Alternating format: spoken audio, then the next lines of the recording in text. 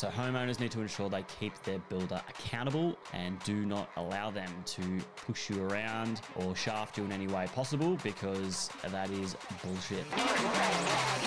Let's work. G'day and welcome to the Make It With Myles podcast. My name is Myles Clark, you wouldn't bloody believe it. And this is another episode of The Shed. Now, we've got two formats to the podcast.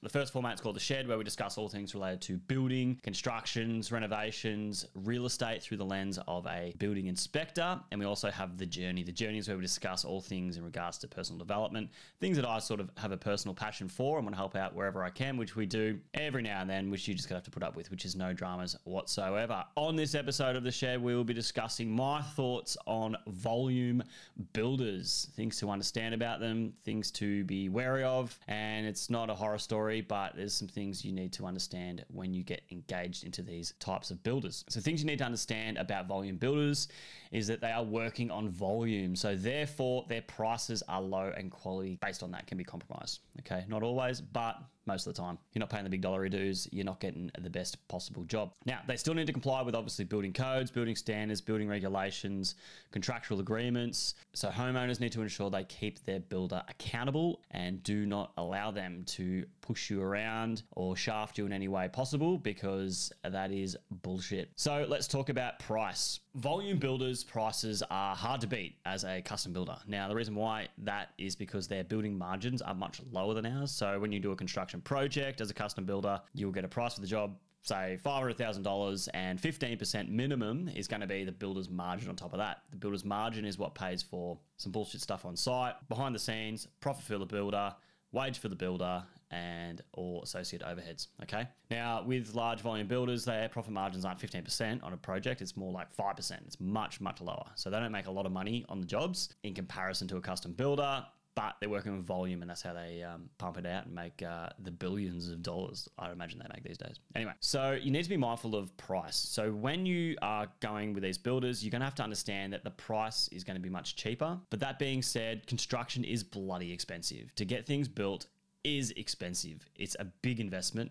It's probably one of the biggest investments you're ever going to have in your entire life. You can afford it. And obviously some people that are super cashed up usually get very custom high-end builders that work to best practice and do some unbelievable designs. They're going to pay top dollars. But if you're just looking for a shelter, somewhere to live that's you can call your own, well then I always recommend volume builder, because it's difficult enough to buy a property in the market that we have these days, and the wages that people have these days, I don't know how people can fucking do it. Freaks me out. That would be the best way to go. Volume builder for price is the best way to go about it if you're tight for a budget. Now, that being said, with regards to designs, their designs actually these days get better and better, I must admit. They have a lot of variety. Back in the day, it was sort of just, this is the house, you buy it, you move in, that's it. Now they've got heaps of different designs, heaps of different variety. You can chop and change a couple of things here and there. You'll still walk into a suburb and there'll be the same house 10 times over.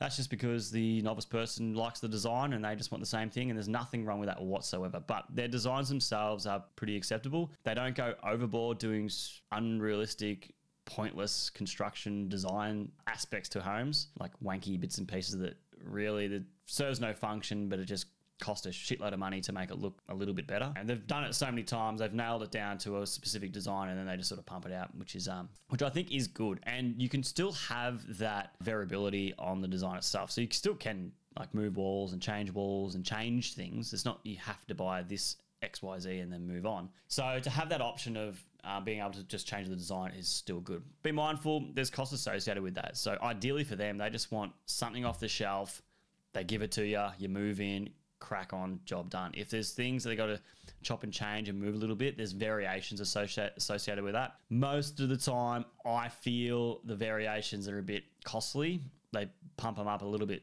too much for my liking in comparison to really what the on-site costs are. If you're dealing with a cheap builder, you're just trying to get it as cheaply as possible, you're probably going to be, you're going to be copping a bit of a kickback in regards to price making changes anyway. The time frames with these construction projects is very variable.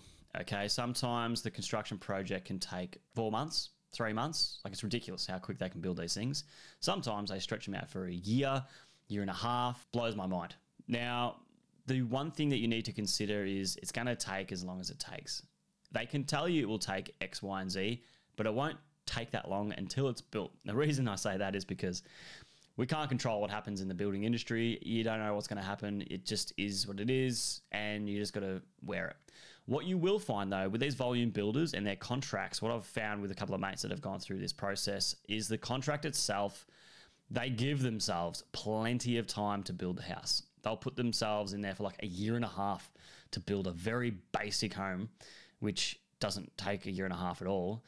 And that's simply to cover their ass if any issues do arise. If they put it's going to take 6 months to build a project and they have delays for something which is out of their control or whatever it may be, and they can't get an extension of time, and they're really pushing, they've stuffed up, and they get to the 6 month mark and you haven't moved in yet, well, that's when liquidated damages, which is a value of money that gets sent to you each week that they're delayed on the project. So they want to avoid that as much as possible. So they stretch out the contract completion date as much as they practically can. Now, all builders do this. In regards to myself, I would give myself enough time to build a project at a reasonable time frame, but I'd sort of push it a little bit more, and I'd give myself a little bit of leeway, but I would always try to beat that time significantly, because if you beat it significantly, you're not on site long enough and you save more money. The longer you're on site, the more money you spend. It's very simple. Now, the main concern with regards to volume builders is the quality of their construction. Now, you need to understand, and I don't blame the builder themselves.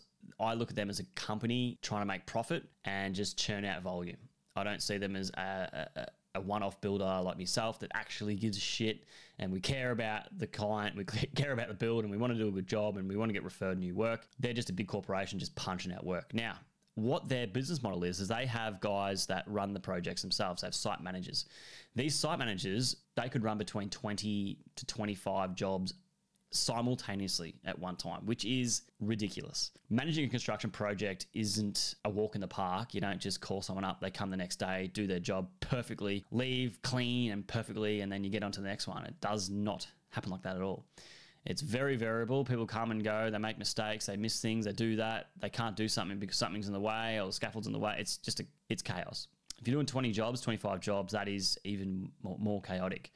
So they don't focus so much on the quality, and they just focus on getting the people in, do the job, and then have them leave. So I find their QA for the project is pretty poor. And that's why we have a lot of people cracking the sads about volume builders and their shitty quality work, because there's no one overseeing the trades that do the job. The trades that do the job are just subcontractors. They definitely do not get paid a lot. They get given a price to do the job.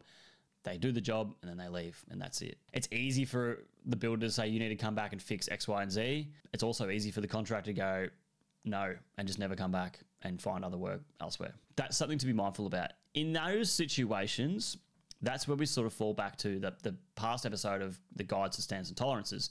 And we've got to work with the builder to ensure that they do meet acceptable workmanship standards. To do that, as a client, the builder will probably tell you to go shove it up your ass in regards to coming onto site, checking each stage above and beyond them. This is where those private building inspectors are very helpful, not to ensure the compliance of construction, because more like the big ticket items, that's the building surveyor's job. The slab's going to be okay. The frame isn't going to fall down. But really for all those minor items, that the things that building surveyors don't inspect. So if you weren't aware, building surveyors are the ones that actually provide the building permit. They do stage inspections. So they look at pre-slab, make sure the steel is correct, pour the concrete. They'll do frame. And then after that, final. And that's it. So if you do a private building inspector, what you're going to do, and when they're looking at the frame, they're not looking at how straight the frame is.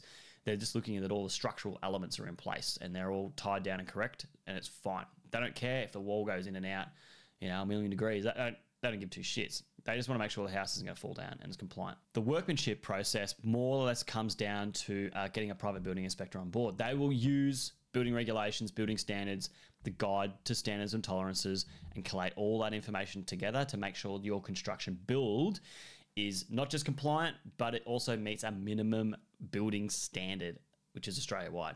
So be mindful that if you are going into a new construction build and it's with a volume builder, even if it's with any builder, I feel, but more or less with a volume builder, I highly recommend you get a private building inspector engaged for all stages of the construction build to ensure you keep the builder accountable, keep them on their toes, and make sure that your job, of all the jobs, they make sure the quality is as best as it can possibly be. So they're not going to cop all these major issues towards the end of the project and rip half the house apart to fix the defects to then reinstate it, which it does happen. I'm inspecting a property for a mate at the moment, and XYZ builder, who is a very large volume builder, the quality is ridiculous. I didn't think I would come across these many defects throughout the whole build. It happens. I did the frames. I did the frame stage inspection, checked the steel. 80% of the structural steel nuts and bolts were finger tight, which is fucking bad news.